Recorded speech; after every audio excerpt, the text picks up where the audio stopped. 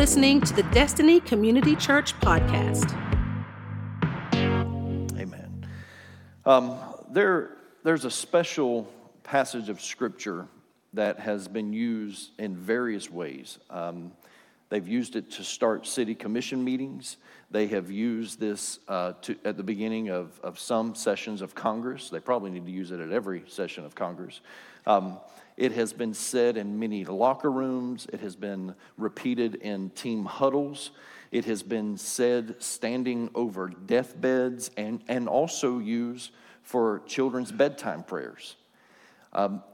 It is what we call the Lord's Prayer. And it's found in Matthew chapter 6 and Luke chapter 11. And today we're going to be reading our main text from Luke chapter 11. So if you have your Bible or digital device, you want to go ahead and turn there. I'll be there in just a moment. But the Lord's Prayer, let me give you some context here of what had happened for Jesus to offer this prayer. He had just finished praying to his heavenly Father. He had just finished praying when one of his disciples approaches him and makes a request. And what the disciple said to him, it was, Lord, teach us to pray. Lord, teach us to pray just as John taught his disciples. He says, so John has taught his disciples how to pray. Would you teach us how to pray? And in response, Jesus teaches them how to pray. We call it the Lord's Prayer. It could probably be better referred to as the disciples' prayer or the believer's prayer, because I believe it's a prayer that Jesus not only offered his disciples, but I believe he offers it to us, for us to pray. I think it's a great model for us to pray, and I don't have time today to get into that, but if you're if words are failing you, if you don't know what to pray, always go back to the Lord's Prayer and pray this prayer. And I promise you, God will hear you in this prayer. So in response to this disciples' request, Jesus teaches them how to pray, and here's how he does it. Luke chapter 11, verses 2 through 4. It says, so he said to them, when you pray, say, our Father in heaven. Say, our Father in heaven. Our Father in heaven, hallowed be your name. Your kingdom come, your will be done on earth as it is in heaven. Give us day by day our daily bread. Forgive us our sins, for we also forgive everyone who is indebted to us. And do not lead us into temptation, but deliver us from the evil one. As I have taught before, the reason why humanity exists is because God wanted a family. Now, I need you to bear with me just for a few moments, church, because what I need to do to lay the foundation for this, it's something that I wholeheartedly believe, and I know that there's many others in the room and some watching online that they wholeheartedly believe this with me, but yet there's always some individuals that maybe you haven't opened up the scriptures, or maybe the scriptures have not been revealed to you in such a way that you have a good understanding of this. And so I need to explain this just to kind of lay the foundation for where I believe God wants us to go with this message. What I'm about to say is not meant to be offensive. My words are not meant to be offensive. However, let me say this. When we are in sin, the word of God becomes offensive to the sinner's soul. And it's meant to. It's meant to. It's described as a two-edged sword. It is meant to cause a little hurt, a little pain, in order to perform the correct operation that needs to happen in our lives to take out whatever is sinful out of our lives. And so understand my heart right now, because it's going to sound like I'm on a soapbox here in just a moment, okay? And so I'm letting you know where I'm heading, but I'm not going to stay there. It's just a foundation, and then we're going to move on. But it's important for us to understand it because it's the basis of humanity, and we cannot understand the heart of God until we understand the Word of God. Some of you are like, oh my God, where's he going? I'm like, oh my God, where am I going? That's where I'm at too. And so the reason why humanity exists is because God wanted a family. God wanted a family. That's the whole reason why he created humanity. And I think in my finite way, I understand this, because every accomplishment that I've had in my life is made that much more special when I get to enjoy it surrounded by my family. I think most of you understand what I'm talking about when I say this. When you're surrounded by family and there's some accomplishment in your life, something you're celebrating in your life, it just makes it that much greater. It's that much better of a celebration when you have people that love you on the journey with you. When we celebrate the anniversary of this great church, I love that my family is here to celebrate it with me. When I released my first book, it meant so much to me that to have my family by my side. It mattered to me. And creation was not complete without sons and daughters to share it with God. God created everything that was, everything that is, and he got to the end and he realized, I need sons and daughters to enjoy this with me, to enjoy creation with me.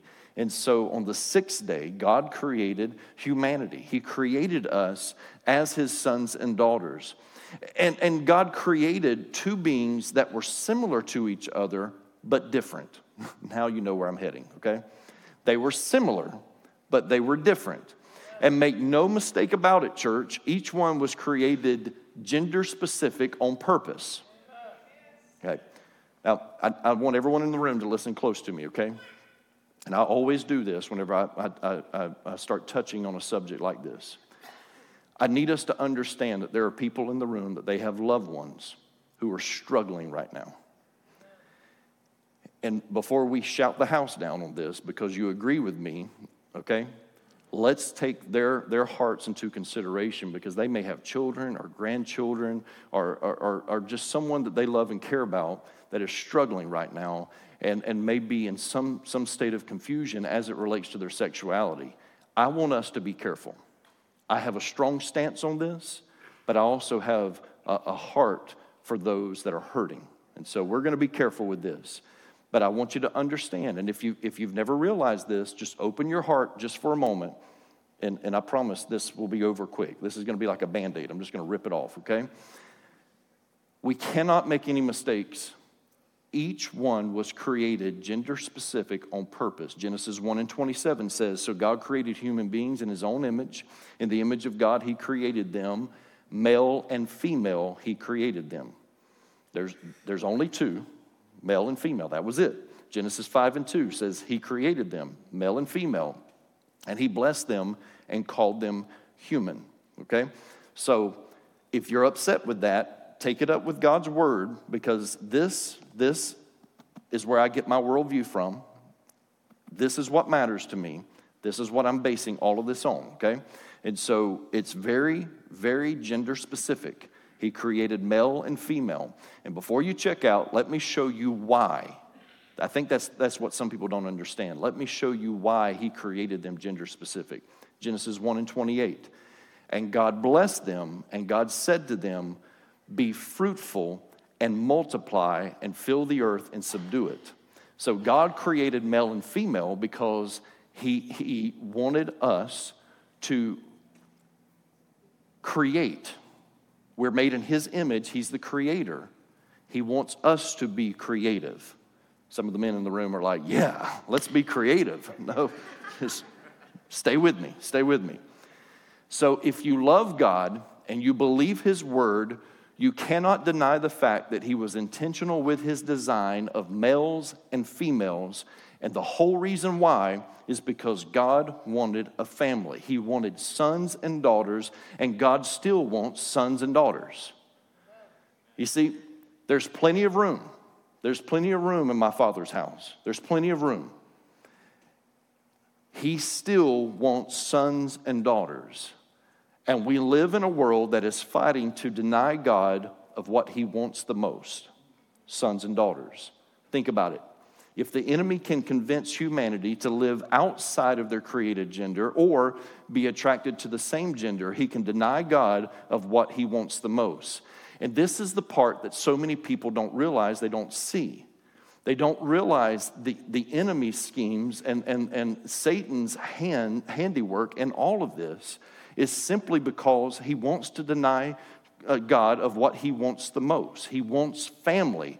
And when you live in that alternative lifestyle, you are denying God of what he wants the most.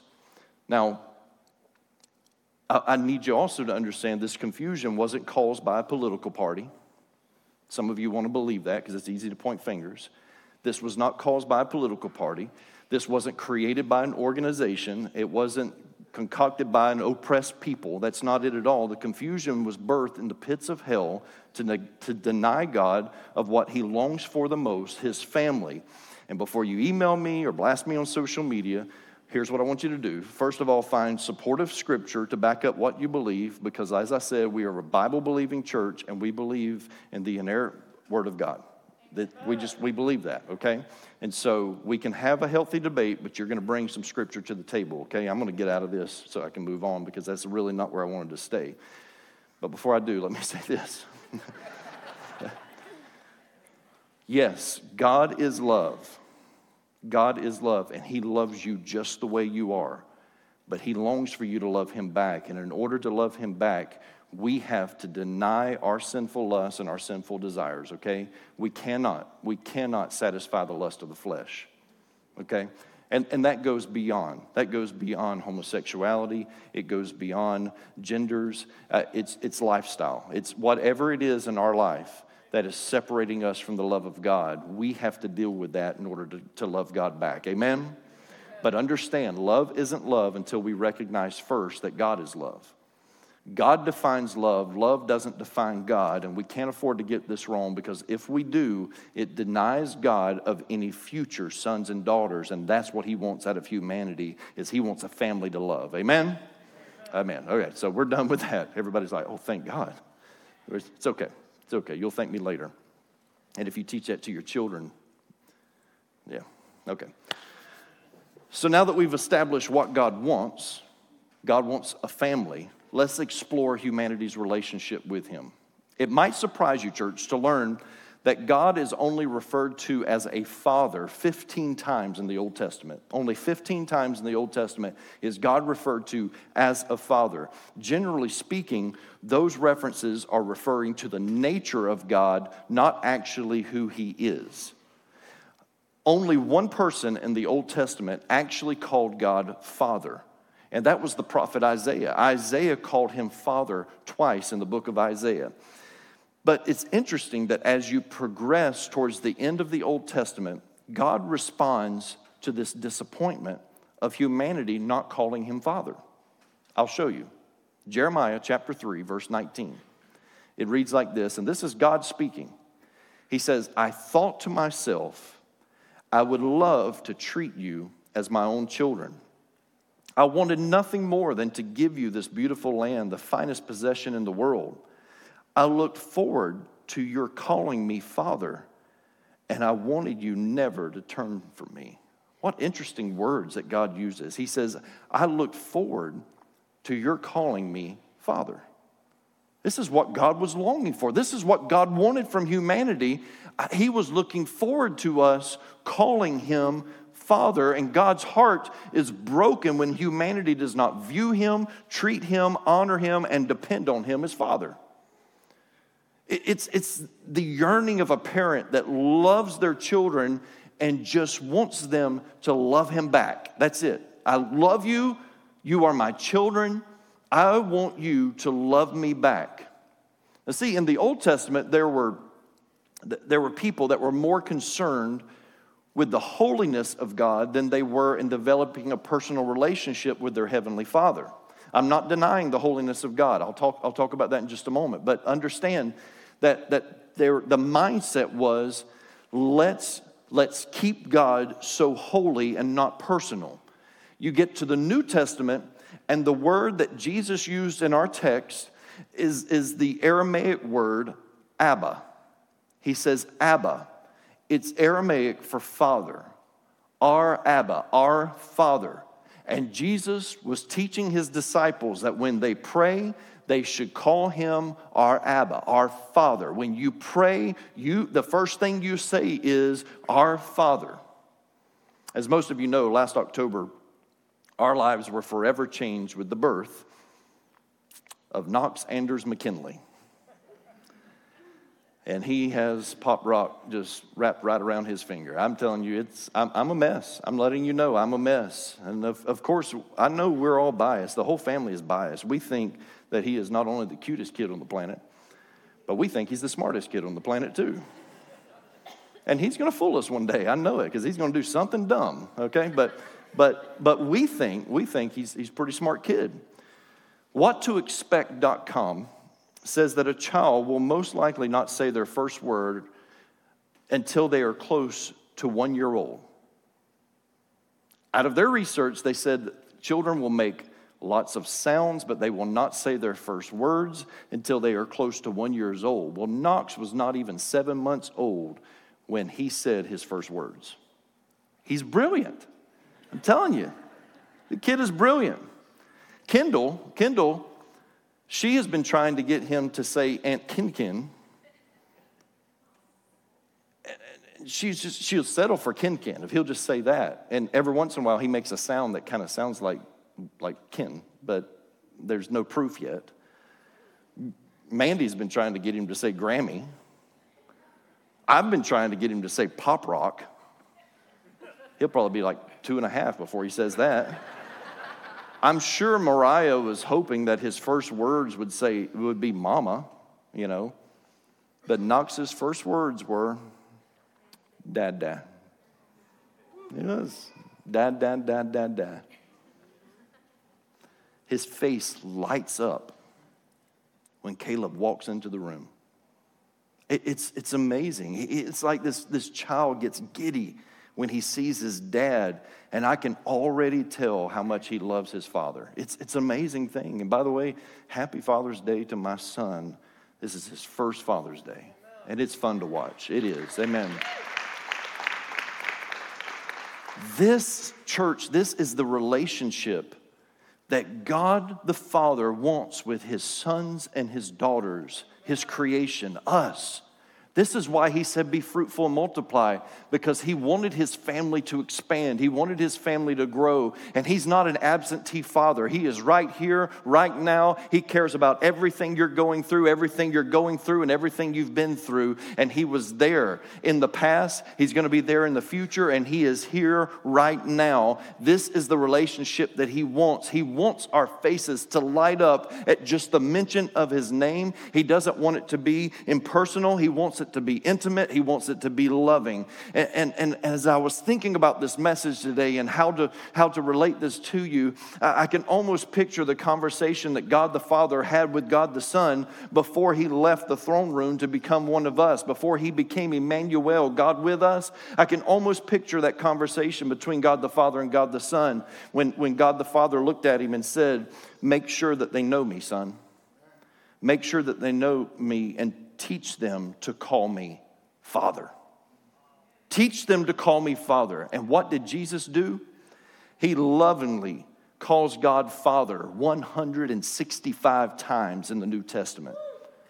165 times he refers to him as Father. The first time we see this in Scripture is when Mary and Joseph left Jesus behind in Jerusalem by accident when he was only 12 years old. And they finally find him after 3 days at the temple. And when they asked Jesus, what are you doing? Why have you had us so worried? What are you doing here? He replied in Luke 2:49, it says, and he said to them, why were you looking for me?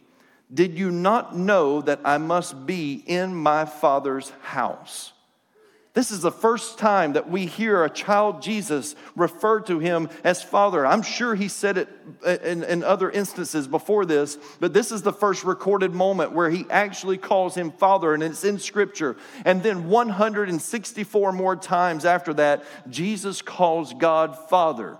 And what I love is that God, the Father, reciprocated this at the baptism of Jesus. In Matthew chapter 3 and verse 17, it says, and behold, a voice from heaven said, this is my beloved Son with whom I am well pleased. And so God the Father calls him the Son. This is my beloved Son with whom I am well pleased. Now what you have to understand is for a Jew to refer to Yahweh, to God, For a Jew to refer to God as Father was blasphemous. This was not allowed. Matter of fact, they wouldn't even say the name Yahweh. It was so holy, they wouldn't even pronounce it. And when they would write it out, they would only write out what we would refer to as the consonants of it. They'd leave the vowels out. That's how holy they viewed the name of God. Bible scholars have pointed out that up until this point in human history, no religious teacher in any world religion had ever referred to a deity so casually as Jesus did. This was radical. This was extremely informal. But notice that Jesus didn't undermine God's holiness when he did it. Back to our text, Luke chapter 11, verse 2. It says, and he said to them, when you pray, say, our Abba, our Father in heaven, hallowed, holy be your name. He refers to him as Father, but he also acknowledges his holiness. It would be like you and me saying, you know, you are my father, but you're also the owner of the company. You are my father, but you're also the CEO. You are my father, but you're also the president of the United States. I think you're starting to understand this, right? You are my father, but I also recognize how great you are, which makes my relationship with you that much more special because I'm related to the man in charge. When humanity finally figures out that we are children of the Most High God and that He is our Father, we will walk in a different authority than what we do right now. When we realize that we are in direct relationship with the man in charge, with the one that has created all, and everything that will be and has been is under his power, when we recognize this, it gives us a different sense of living and certainly a different relationship with him. But 2 decades after Jesus said, did you not know that I must be in my Father's house at 12 years old? 2 decades after he said that, those words would get him into some serious trouble. Because the Jews wanted to kill him for what he was saying. John chapter 5, verse 18 says, this was why the Jews were seeking all the more to kill him, because not only was he breaking the Sabbath, we'll get to that next month, but not only was he breaking the Sabbath, but he was even calling God his own Father, making himself equal with God. Church, these comments would cost him his life, but Jesus was adamant. God is my Father. God is my Father. There's no denying it. I'm made in his image. God is my Father. And in the Lord's Prayer, he invites us to call him our Father. As a matter of fact, 30 different times Jesus refers to God as our Father or your Father. Making sure that humanity understands this. In doing so, church, he brings us into fellowship with the Father, and he invites us to call his Father our Father. And then after his resurrection, because they killed him for it, but he wouldn't stay dead, after his resurrection, Jesus told Mary in John chapter 20, verse 17, he says, do not cling to me, for I have not yet ascended to the Father, but go to my brothers and say to them, I am ascending to my Father and your Father, to my God and your God. He makes it plain even after his resurrection. My Father is your Father.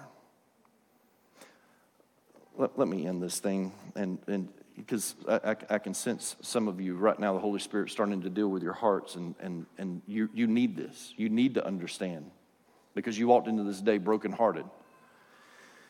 Maybe you've witnessed a child become jealous when their father or mother is holding or playing with another child. Maybe you've experienced this with your own children. It's like, why are you doing this to me? Like, you have forsaken me. Why are you? It's an easy place for a child to gravitate to. As a grandfather, not claiming to be his father, as his grandfather, I witnessed this at Vacation Bible School this past week. The nursery workers that are in the room, that were in there at that time, you know exactly what I'm talking about. I stopped by to see Knox in the nursery. I just wanted to see how he was enjoying his first Vacation Bible School, even though it was just in the nursery. I just wanted to make sure that he was good. Let's be honest, I was on the same property as Knox, and I had an opportunity to go see him. I just wanted to see him. That's what it was. The first night that I stopped in there, he was sleeping. He had no idea that I was even in the room. But when I walked in, my little friend named Benjamin, he saw me and immediately started crying. And I knew I caused it. I walked in the nursery. I walked in there, and I probably shouldn't have walked in. And so I see Benjamin crying. I walk over and I pick him up, and I start holding him, and he starts messing with my beard, as a lot of kids do, and I was wearing a hat. He takes my hat off and on. He stops crying. And I spent a good 10 minutes in there. I sat down on the floor with him, played with him some, and Knox never had a clue. He slept through the whole thing.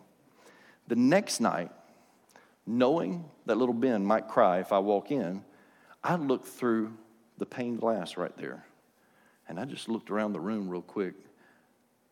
There's Knox. He's in that little seat that bounces. And I look, and there's no Ben. So it's safe. I walked through the door. As soon as I walked through the door, I immediately looked left, and Amanda Fredwell is sitting there holding Ben. And as soon as he saw me, he starts crying. Knox sees me at the same time, and he's lighting up. I mean, his face. And I did the responsible thing. I walked over and I picked Ben up because he's bawling, and it's my fault. And I went over and I picked him up, and I held him, and he quieted down. And I looked over at Knox, and Knox was giving me this look. It was that look like, what do you think you're doing? His face, there was just this puzzled look on his face. It was like, you only come in here to talk to me. You only come in here and then as I'm trying to get Ben to calm down, I'm making the sounds that we make to children. And I'm talking like this, and Knox is looking at me going, I thought you only made funny sounds with me, and I thought you only talked like this to me. And I'm like, oh God, this kid's he's gonna hate me. Like he thinks I have forsaken him. What am I gonna do? And it was like Knox just flipped a switch. He decided to go on about his business, and he started playing again and totally ignored me. Bouncing up and down like nothing happened, which is a good thing because Pop Rock has quite a few kids that need my attention from time to time. So it was a wonderful thing. Jesus, the one that John 3:16 refers to as the only Son of God, invited humanity into the family and said, when you pray, say, Our Father in heaven. He didn't lay claim to his Father and refuse to let us in on the benefits. He said, my Father is your Father. Mi Padre, su Padre. The benefits that I have from my Heavenly Father, I extend those same benefits to you. The deliverer, the healer, the provider, everything that our Father can offer, I extend that to you. I invite you into the family. I want you to be a part of this with me.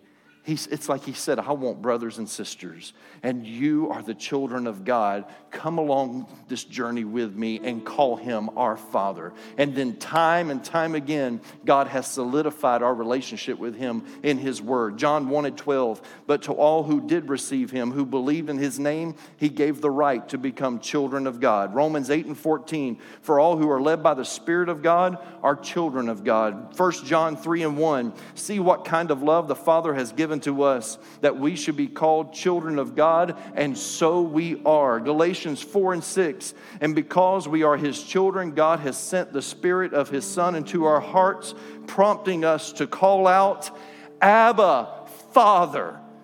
Jesus said, when you pray, you say, our Father, our Abba, our Father. Church, we've got to learn where we stand in relationship with God the Father. We've got to learn that no matter what happens in life, no matter who likes us, who doesn't like us, no matter who comes against us, who doesn't, no matter what, we are still children of God, and God wanted a family, and He wants us to honor Him, to depend on Him, to rely on Him, to trust Him. He wants all of that because He wants to be our Father. And maybe you're here and you're like, well, I just didn't have that example in my life. And I know at the Florida Women's Reception Center right now, there's so many women right there that their entire relationship with God sometimes is skewed because of a lack of relationship that they have with their Father. But I want you all to understand, in this room, online, God is your Father. If you will invite Him, God will be your Father. He is a father to the fatherless. He wants to be there. And you might have walked into this room today thinking that I'm abandoned or I'm forsaken, but the Spirit of God wants you to know that you have a heavenly Father that since the beginning of humanity has been longing to be in relationship with you. We must call Him our Father. Give your Heavenly Father some praise right now. Come on. Thank you, Lord. Amen. Thanks for listening to the Destiny Community Church podcast. To learn more about DCC, including our service times and location, visit us at destinycommunitychurch.org.